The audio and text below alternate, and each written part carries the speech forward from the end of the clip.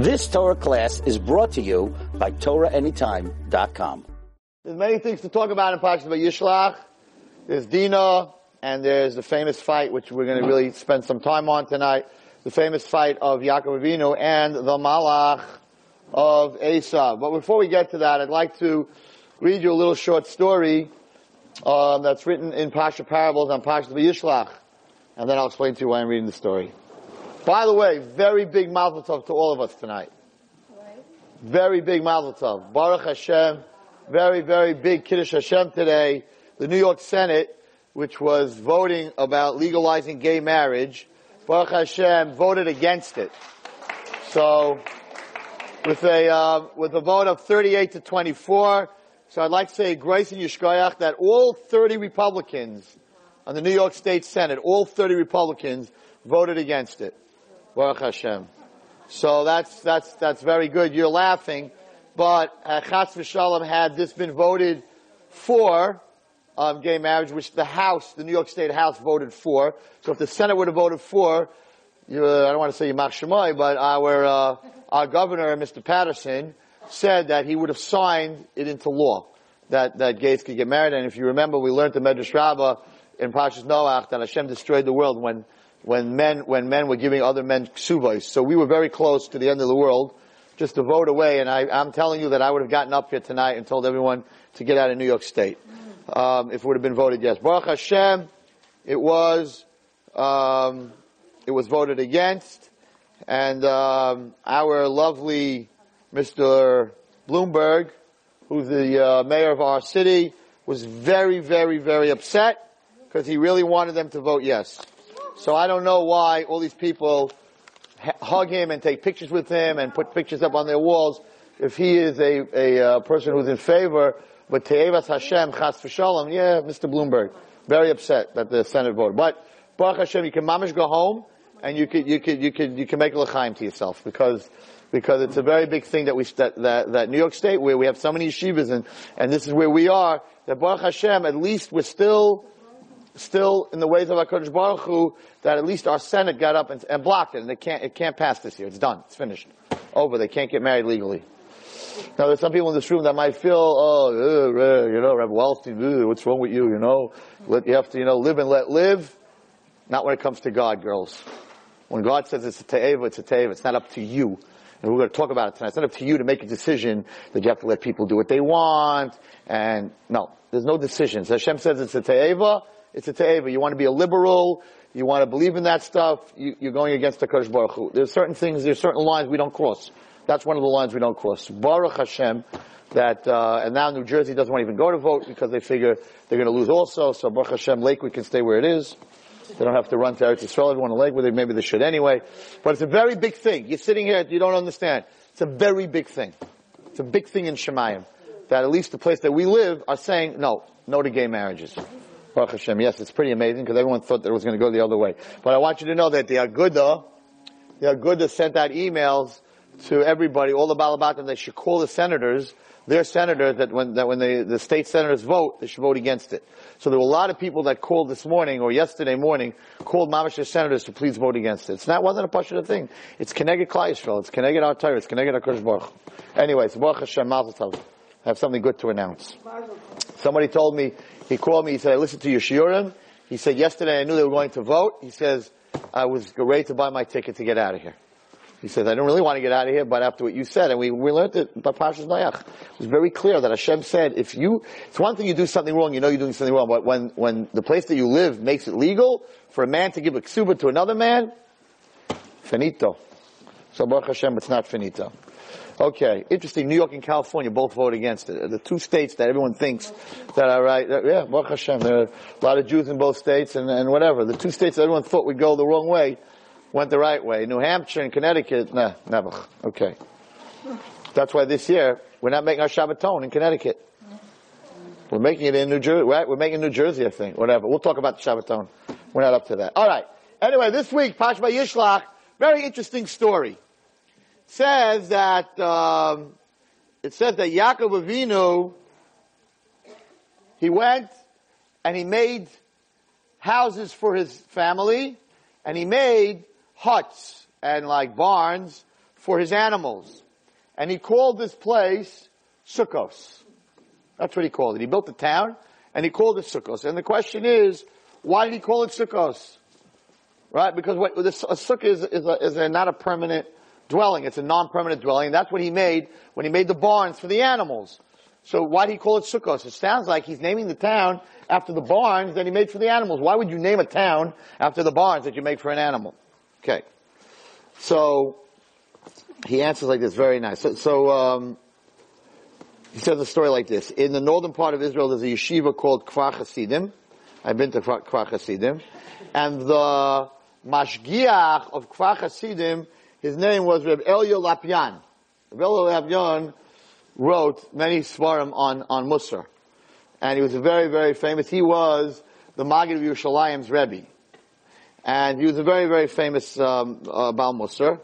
And this, in this yeshiva, in Kfar Hasidim, they had a very big yeshiva, but they also had, in their basement, they had terrible, terrible problem with rats and mice. Rats and mice. They were eating up all the guy's foods. All the flour and the sugar that was in the basement, the rats and the mice were eating. So what did they do? They went out and they found a stray black cat. They figured, a cat eats the mice. And every day it would play in the yard, and every evening they would take the cat and bring it to the basement. And it took about a year, and this cat ate every single mouse and every rat. And all of a sudden, there was no more problems with rats and mice, and the food in the basement was staying whole. One evening, now you think a story. And that's it. So they got rid of the mice. You forget about the cat, right? One evening, the cat was scratching on the screen door of the mashgiach, Reb Elya Lapyan. He was puzzled. He didn't know that yeshiva had a cat. So he called one of the young boys. He said, "What's this cat scratching on my door?" So he said, "We brought this cat in because we had a problem in the yeshiva in the basement with mice. So we brought the cat in, and the cat took care of the problem." So Reb Elya Lapyan said, "That's very nice, but since he took care of the problem, how's he been eating? No more mice." So they said, he shrugged. He said, "I don't know. I don't know what he's eating. We don't know, but he took care of the mice." So Reb Elya Lapyan said, "You have been lax in your responsibility and gratitude. You don't have a hakaras hatov." He said, "I will teach you how to feed a cat." Now, you don't know who Reb Elya Lapyan was, Lev Eliyahu, right? It was like a Malach Hashem. And he's going to teach the yeshiva how to feed a cat. So he was in his 80s. He went into his kitchen. He poured milk into a saucer and placed it down for the cat. And Reb Elya Lapyan taught the kids in the yeshiva that the cat did you a favor, and now it has no more food because it ate all the mice. So you got to take care of it. You got to feed it every day. You got to give it a bowl of milk. So it says that there was a boy named Kavinsky who took this picture, and he says it's a very famous picture of this white bearded Torah giant bending down and feeding a cat. And he was trying to teach them the most important thing of a Jew is having hakaras hatov, is appreciating when someone does something for you, is showing appreciation. Okay. So therefore the Orach Chaim says that why did Yaakov name this town Sukkos after the barns that he made for the animals? Because he wanted to teach us that the hakaras hatov that he had for the animals. He said, what are these animals? What do I have animals for? They give me milk. They give me wool. They give me meat. He says, so I want to name this town after the Sukkos that I want to show my children that I had hakaras hatov. Most people, as you come in, you're in the desert, you build yourself a house. The animals, go stray, go find yourself food. It's not my problem. Yaakov Avinu said, no, I want my children to understand that wasn't enough, the first thing I made sure is that my animals who are giving me stuff, right, that I'm going to take care of them. So I want you to know that I didn't just let them go astray.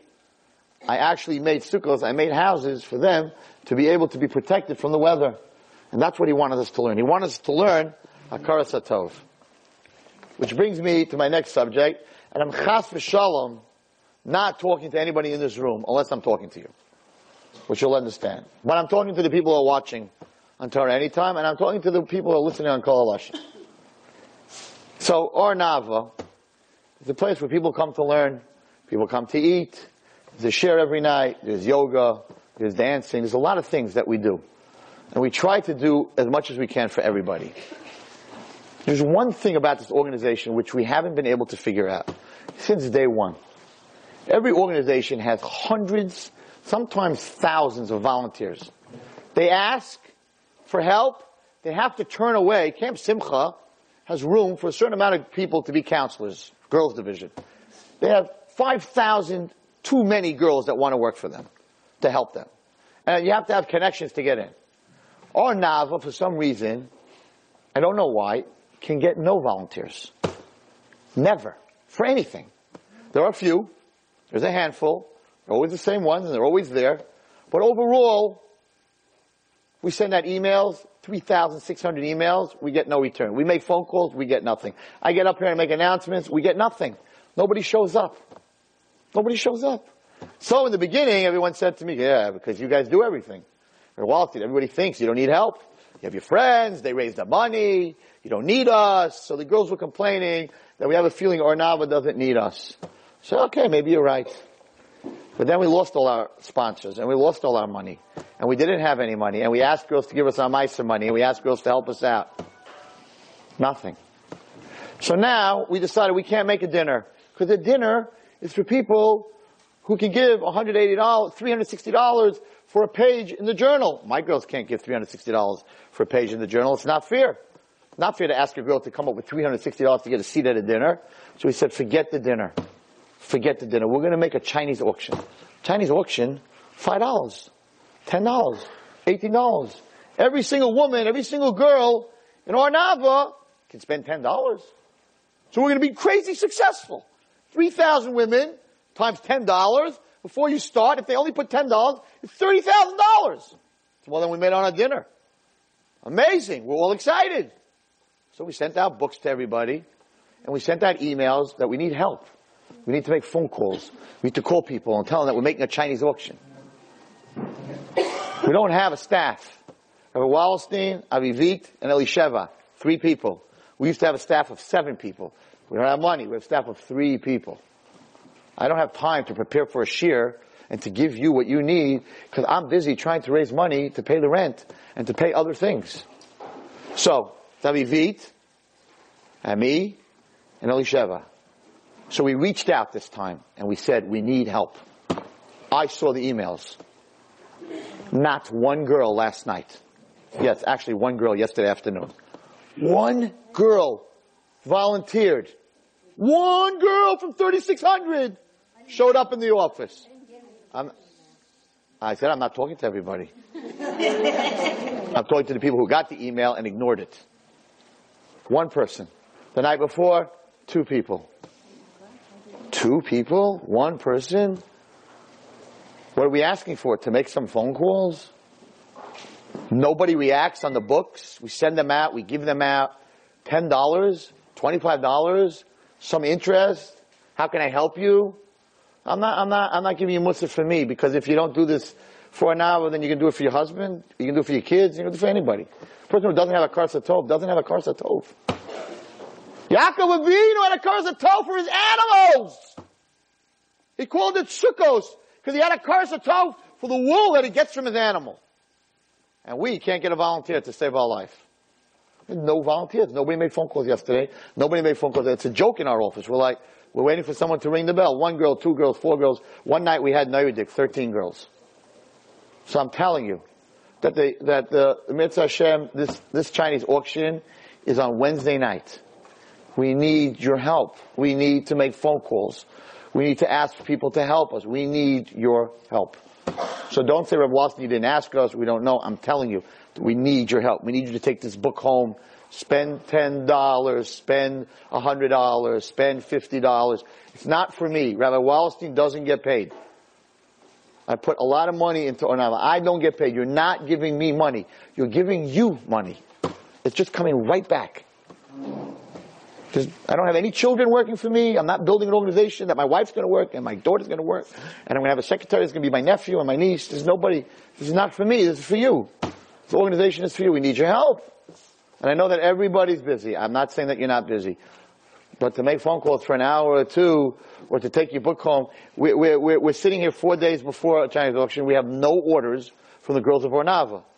I have orders from people in Texas and in Chicago and in LA, but nothing from New York.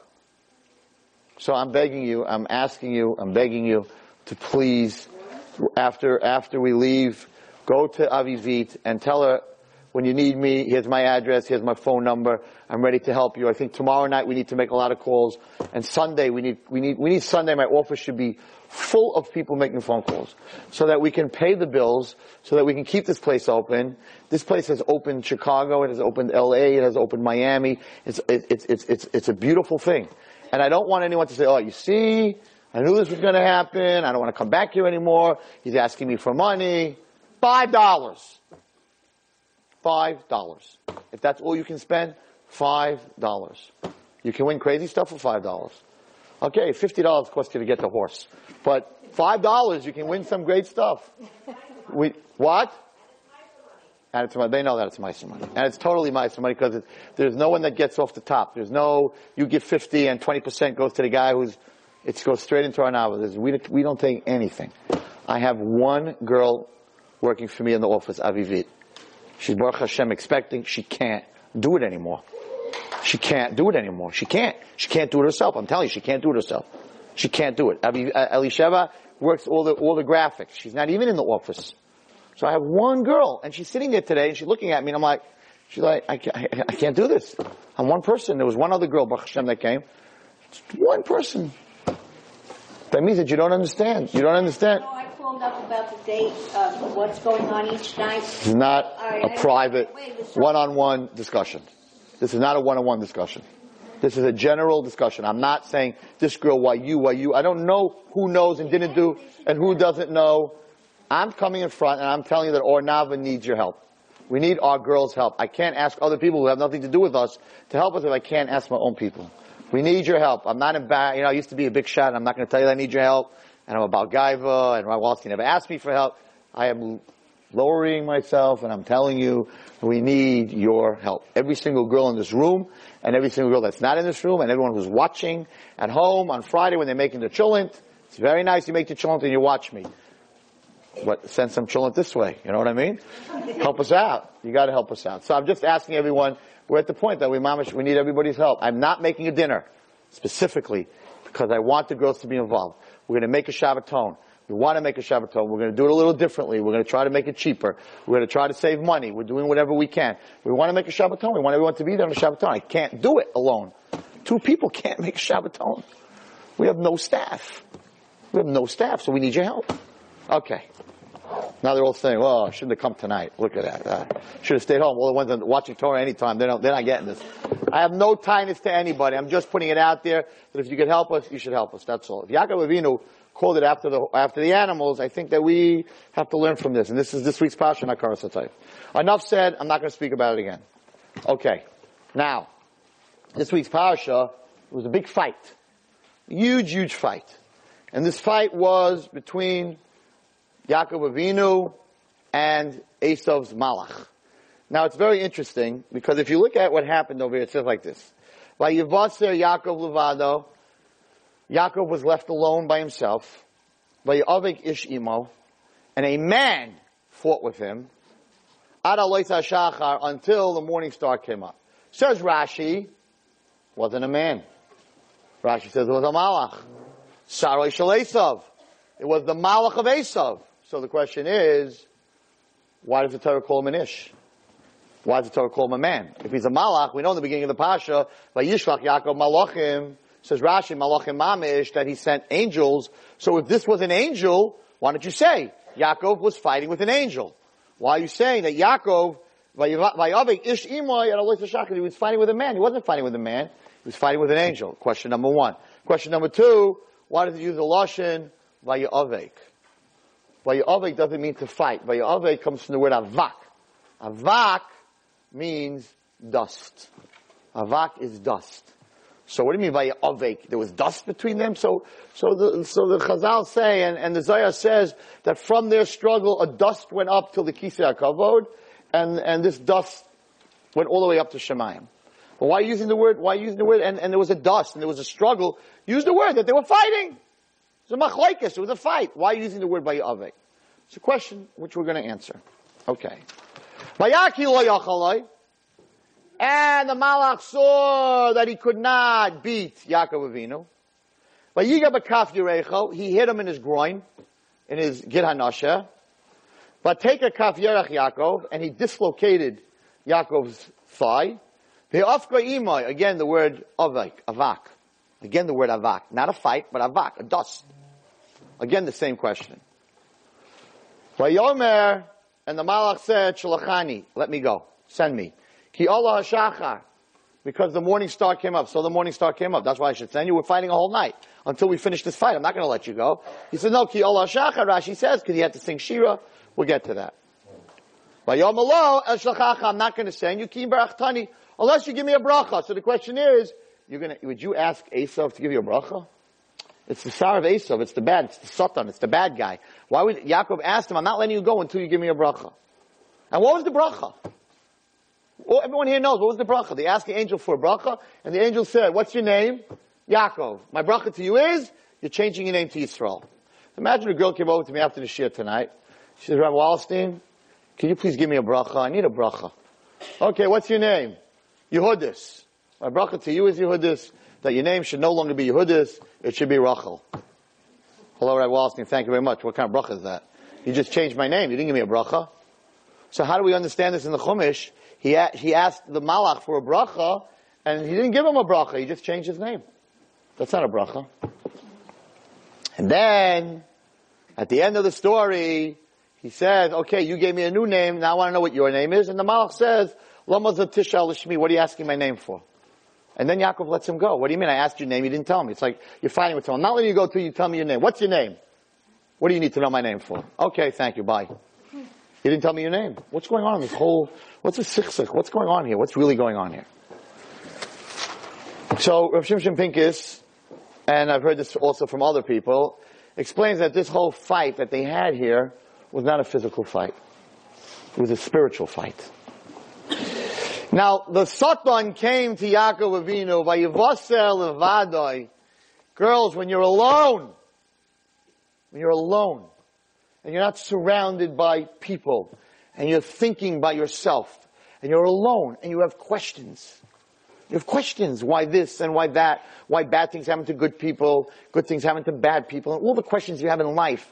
Why did I get stuck in this position and this and this? Why did I lose all my money? All the questions that you have when you're by yourself, what happens? That's when the Satan shows up. When the Yetzer Tov is by himself, the Satan doesn't leave him by himself, that's when he shows up. So, by Yaveh, what is the avak? The avak is that the Satan never fights you straight up. He never fights you straight up. Why? Because he understands that a Jewish girl, and I've said this many times, if someone's going to walk up to you and say, let's do an Avera, you can say, get out of here. So he understands that the best way to fight a person and take them down is to throw dust in their eyes. I'm a Monsey boy. Didn't really fight that much when I lived in Monsey. But when I came to learn in Yeshiva Samir on Avenue R on Ocean Parkway, so the off the derech boys, we were off the derech. What did it mean off the derech in Mir Yeshiva? It meant that when a guy would walk in and say that there's a fight outside, there's a certain group of guys that would leave the base of Medrash and go fight the Italians. So I was one of those off the derech boys. I was always looking for a good fight. So there were many times that they threw eggs at the yeshiva and they threw stones at the yeshiva. So they used to say, fight, and a bunch of guys would run out. So the guys, I'm a Muncie guy, I don't really know how to fight unless I have a hockey stick in my hand. So the guy said to me, listen, if you ever get caught with an Italian who's bigger than you and he's going to kill you, pick up some dirt from the floor, pick up some ground. In front of me, yeshiva, there was grass. You pull it out, and throw the dirt in his face. If you throw the dirt in his face, he can't see. If he can't see, you can either run or punch him. It's part of street fighting, is throwing dirt into the guy's eyes. Because you can't see clearly. When you can't see clearly, you're very vulnerable. Your biggest vulnerability is when you can't see straight, when you can't see clear. So the Satan knows this. So the Satan came to fight Yaakov. The word that he uses is vayavek. He said, Yaakov, I'm not going to beat you straight up, but if I can mix you up, if I could take away your clarity, then I can beat you. So they fought a whole night. And he realized that Yaakov was an ish sholem, ish tamim. Yaakov saw he was a straight guy. And all the shtick that he tried to make didn't work.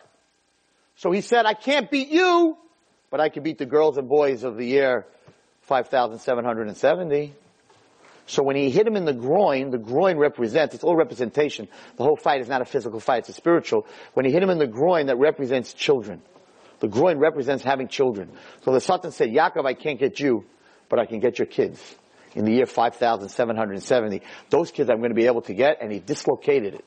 He dislocated it. He said, I'm going to take your children off the derech. A dislocation means separating something that's supposed to be connected and disconnecting it. This week's Parsha talked about today all the kids that are off the derech. The Satan was successful. He dislocated his yerech, his thigh.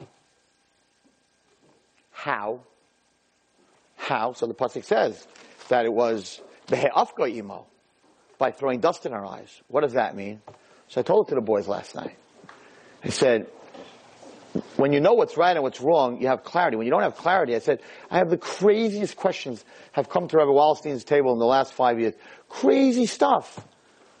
And you're going to laugh at it, but the persons who asked me this really thought that it was true. And not only that, we do it, all of us are involved in this too.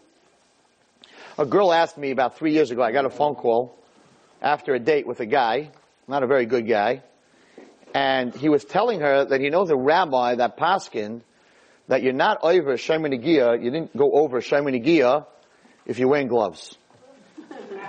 You're not allowed to touch a boy, and a boy's not allowed to touch a girl, but if you're wearing gloves, you didn't touch the person.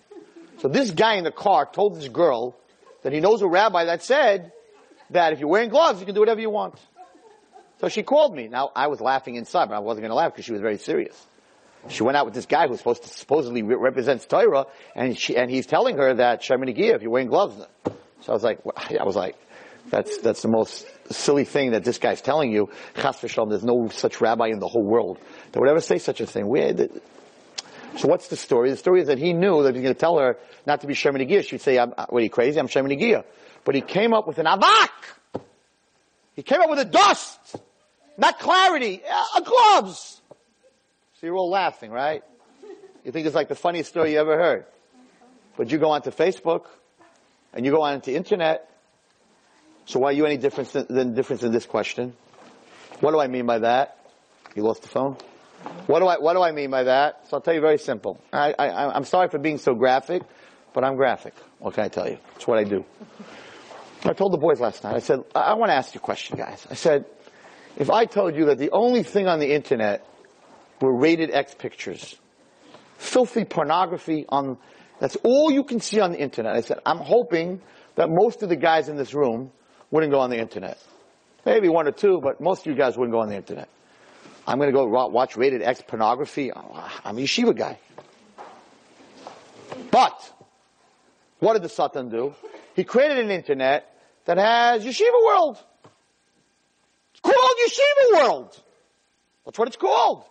Vos is Nayis. And Yeshiva World. It says Yeshiva. And there's so many good things on the internet. So you go onto the internet for the good things, and then you get an IM and an AM, I don't even know the words, and a UM and an EM, or whatever that comes, with a Zach, with a connection, with a thing that flies with it together, and all of a sudden you open it up, and it's from a boy, and it has pictures, and all of a sudden you could be on the same rated X pornography pictures that you would never ever start going into the internet for, ever. So what did he do? He did what this girl did. He did what this guy told the girl, put gloves on. The thing that I said that you laughed at, put gloves on. When you go on the internet, right, to see the good things, and then you end up in the bad things, you put a pair of gloves on. You're just as silly as what this boy was telling this girl. There's no difference. What's the difference? In your head, it's crazy. This guy's crazy. He's not crazy. He threw dust in your eyes. You don't see clearly that it's a danger. Wallerstein, stop talking about the internet so much. That's so much good. Facebook, you're crazy. You talk about Facebook. That's so much good. Of course it has good. Of course it has good. It always has good. That's what he said to Yaakov. I'm going to dislocate you. Hey, off guy. Not with Averis straight up, with dust. Your children in the year 5,770 are not going to be able to see the Tumah. They're not going to be able to have clarity. They're not going to be able to see straight. That's the godless of the Satan. He said, Yaakov, you I can't get. But your children I'm going to get. All that stuff, the good stuff, that's the dust. That's what takes the clarity away. The same thing with the cell phones. I want to tell you something. I went to a girls' school, very, very religious girls' school. And they wanted me to talk about cell phones. They wanted to start a thing about giving up, a girl should give up their cell phones for a week to show that they don't have to have it. There were 170 girls in that room. 120 girls gave up their cell phones. And the school told me that the other 50 don't have cell phones. So you have the koyach. You have the koyach. Yes, I spoke to her now on cell phones, and I was screaming and yelling. It was a year ago, and I got one cell phone. I said, I want your phones for a week till next week's shir. I got one cell phone. And then the girl, half an hour later, came over to me and said, Rav Wallstein, I don't want you to think I'm a tzaddik, but I have two. That's why I gave you one.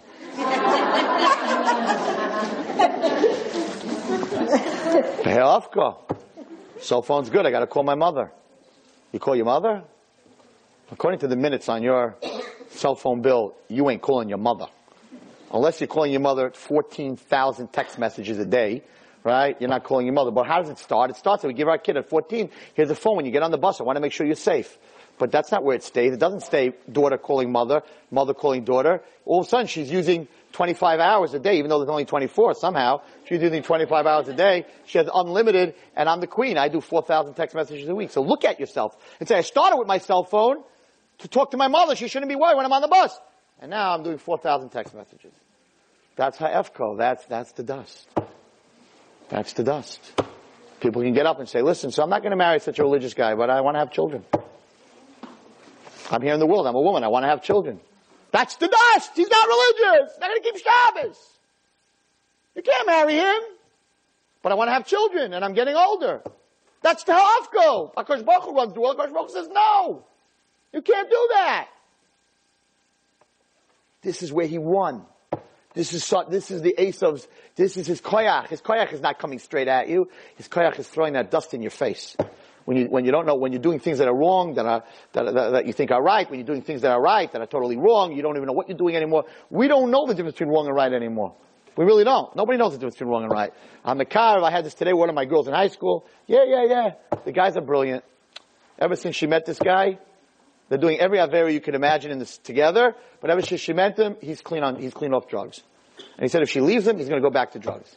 So she's being moist nefesh to keep him alive. So she's doing every avera in the world with him. You have to. She said, what do you mean? It says, pekuach nefesh, you can be oiber avera, pekuach nefesh, you can be mechal Shabbos. Pekuach nefesh. So I'm doing things with him, but I'm keeping him alive. I'm like, this guy's like, he's so smart. This is the game. This is the game. So he didn't come to tell her, let's do an avera. He said, you're keeping me alive by doing an avera. This is the power of the Satan. This is the fog. This is the dust. This is the dirt in all our eyes. And he said, I'm going to dislocate. So Yaakov said to the Malach, you dislocating and I need a bracha from you.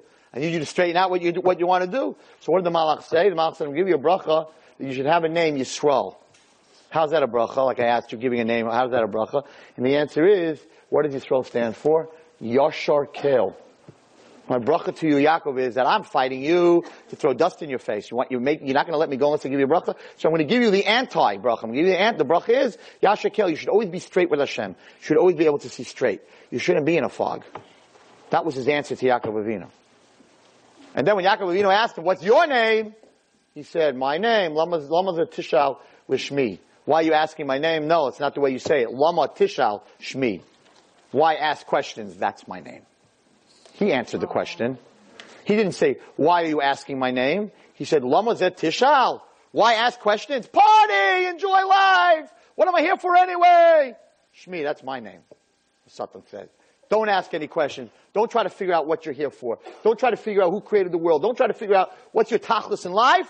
Don't ask any questions. It's party time. Life's about partying. Lishmi, that's my name, said the Satan. Yaakov said, now I know who you are. Goodbye. Get out of here. That's one teretz. Another teretz is Lama Tishal Shmi, is that the Satan doesn't have a name. Today he's here. He's the internet. When I was growing up, he was rock and roll, drugs. He has different names. Because everything he does, a malach, everything he does has a different name. So he has different names all the time. So Yaakov won the war, but his children didn't. We're in that. So he gave us a bracha that we should be able to see straight. We should be able to have clarity. So I'm going to tell you a story, which I told last year, I think. I think that answers all my questions, right? I think I answered all my questions. Yeah. Let's take a kaf. That's the answer to the Satan. Yeah. Okay. So I want to tell you a story, very cute. It's not so cute, but it's pretty cute, about clarity. And then I'll let you go after yelling at you about not helping me out. I wasn't really talking to anyone in this room, that's the truth, because I know you're all going to help us out. Clarity. It's also clarity when it comes to doing chesed. If your grandmother needs you, don't help out Ornava. You know, it's another thing that people run around, they do chesed for organizations, and their grandmother, nobody gives it to eat. They don't say hello to her. They don't go to visit her. It's their own grandmother. You know, charity begins at home. It's very true. And that's the last thing that we see, because we don't have clarity. We think we're doing all these mitzvahs. Meanwhile, our parents, we have a mitzvah, say, kibbut of aim, right? And to fear, no, that we don't help our parents with nothing. That, where are you going? I'm going to, help this organization, but I need you at home. Ma, come on, you know this organization, they need help. That's the dust. That's the not understanding. That's the lack of clarity. Your mother, you have a din of chesed and kibbut of aim. When you go to help an organization, you have chesed, you don't have kibbut of aim. L'man yirichin yamecha, one of the Aseret Dibros. So many things we don't see clearly. We just make bad decisions because we don't sit down and we're not Yosher Kale. If you're not Yosher Kale, then you can vote yes on gay marriages. Because Nabuch, they were born that way, all excuses. Let people live, you know, let live. All the things that the liberals say, if you're not Yosher Kale, yeah, you'll be up there voting for it. You have to be Yosher Kale. Hashem says it's a ta'eva, There's no dust. Whatever you're going to throw at you, there's no dust. It's a ta'eva, We have to learn that. If you can't be on the internet, because you know that you're on the internet, you're going to look at something that you're not supposed to. You're not allowed to be on the internet. Even if you're on Torah anytime. And you're watching my shir. If after my shir you're going to go to some chat room and talk to boys, you're not allowed to be there. You're not allowed to be there. I would rather you don't watch my shir. Don't watch my shir. Because you're going to get less from my shir than you're going to get from the bad place that you're going. Much less. A person has to have clarity. It's the biggest bracha that a human being can have, is that he should have clarity. So I'm going to tell you a story about the lack of clarity. So there's this prince, I think I told this here last year. There was a prince, and he was very close to his father, and it was time for him to go see the world. The king said, you know, I want you to see the world because you're going to be the next king. And the king always talked about this kid, and he always was a big shot on my kid. He's brilliant, he's a tznuah, he's very modest, he's quiet, he's a very, very good boy. And he used to tell everyone about this. So one day, the boy's 19 years old, he says to him, listen, you can't be the next king if you don't know what's going on in the kingdom. I want you to go out for the next year, and I want you to go to all the other kingdoms and learn from what they do. But I'm asking you one thing. The princes and the nobles, they like to gamble. They like to play cards. They like to bet on horses. I'm begging you, no matter what kingdom you go to, you are not to gamble. The boy looks at his father, and he says, Dad, I'm not a gambler. Of course I'm not going to gamble. I would never think of gambling. It's not something I would do. You don't have to worry about it. For a whole year, the boy travels and he goes from one kingdom to the other, and they send an invitation that he's coming, and they have the big room set up, and everybody comes, and they give him cover because he's the prince, and everything is going great. He comes to the last week of the year, and he comes to the country that is bordering his country, because he's only a week away. And he sends a letter that he's coming, and they have a big banquet, 2,000 people at the banquet. The prince is coming. And he walks into the room, everybody stands up, and at the top of the stage is sitting the king of that country with a seat empty next to him. So of course the prince thinks that the seat next to him, next to the king, is for him. So he goes walking up, and the king gets up of that country, looks at this boy and says, you're an imposter. You're not the prince. I know who you are. You're a slave that works in my castle in the kitchen. This boy looks at the king. What are you, Meshuggah? Out of your mind? I'm the prince. What are you talking about? The king says, you're not sitting in that chair. I know who you are. You are a stable boy. You are a slave. You work in my kitchen, and you're an imposter. If you don't get out of here right now, we're going to hang you. We are waiting for the prince. He says, what are you talking about? He says, I'm going to go tell my father. You crazy? You know who I am? And all the people are standing there like beyond themselves, like, what's going on over here? He's not letting the guy sit. So the king turns to the boy, the prince, who he's calling a slave, and he says, I'll prove it to everyone in this room that I'm right, and that you are not a prince, and that you are a slave in my kitchen. He says, I've seen you working, cleaning the floors of my kitchen in shorts. And you have a big brown birthmark on your left thigh. And I've seen it, and I know it's there. He says, what are you talking about? birthmarks. What are you talking about? The king says, I'll bet $100,000 in gold that you have that birthmark and you are not the prince. So now everybody's looking. Let's see what he does. And he says to himself, oh my goodness, my father said that I'm not allowed to bet. What am I going to do now? But if I don't prove it to everyone, they're going to throw me out of here on my head. Then he says to himself, 1 second, this is not a bet. A bet is when it's 50-50. I know who I am. I know I have no birthmark on my thigh. I know this guy's nuts. It's out of his mind. The $100,000 gold is going to be mine. It's not a bet. It's not a wager. So this is not a bet. This is not what my father was talking about. My father was talking about playing cards and betting, not a sure win. He says, you got a deal. You got a deal. I will prove to everyone in this room that I am not a slave, but I am the prince. And he drops his pants in front of everyone. He says, here, look everyone, look at my thigh. Anybody here see a birthmark? And the king says, oh my goodness, I can't believe I did this. What a mistake. Please put your pants back up.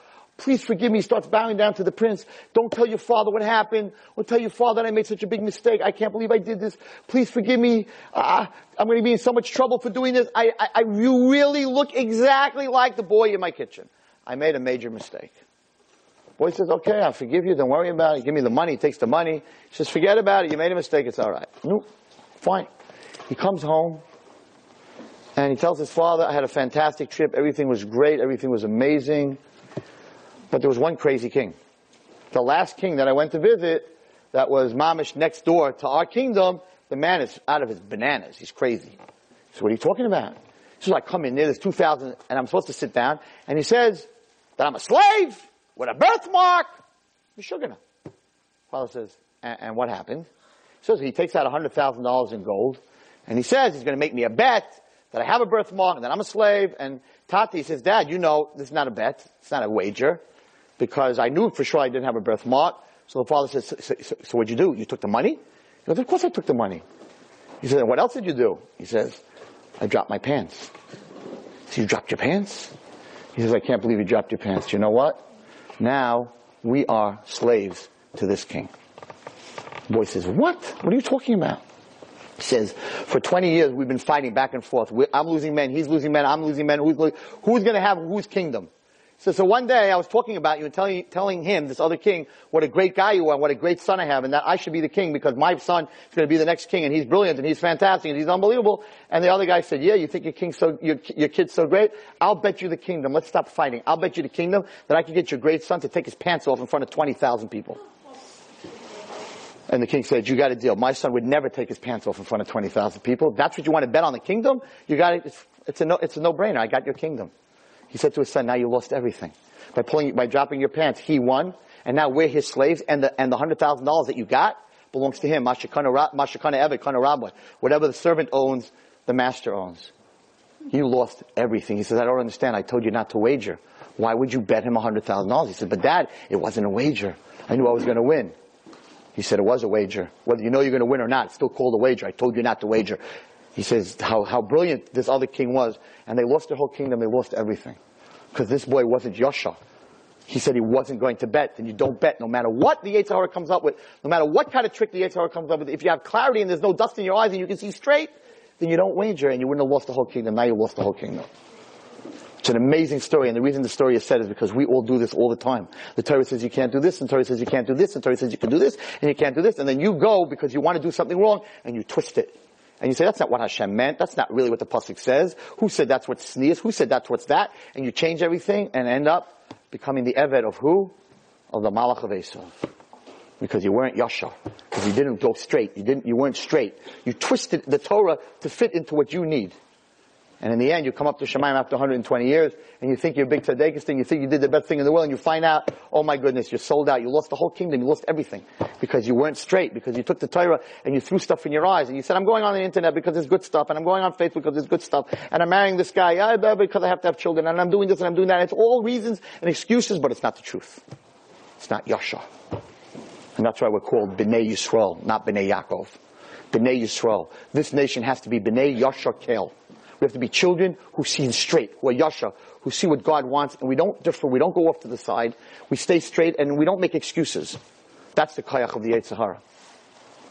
And it says that in Mitzvah Hashem, when the star comes up, the morning star comes up, that's when Yaakov was healed. And the morning star is called Mashiach. The morning star, the Alois HaShachar is Mashiach. So my bracha to everyone here is that you should be a Bas Yisrael. A Bas Yisrael means the daughter of Yashar Kel, the daughter of a person who is able to see straight to God. That's what happened here. The dust, says the Zohar, went to the Kisei HaKavod, and the dust was all over the Kisei HaKavod. Because there was no clarity. So the bracha to everyone in this room is that you should be a Bas Yisrael. You should be able to be the daughter of Yisrael, somebody who's able to see clarity. And if something's wrong, it's wrong. And don't try to make it right, because in the end you're going to lose everything. Hatzlacha and bracha. You should have a good week. And we should all have this chus to see the morning star come. You've just experienced another Torah class brought to you by TorahAnytime.com.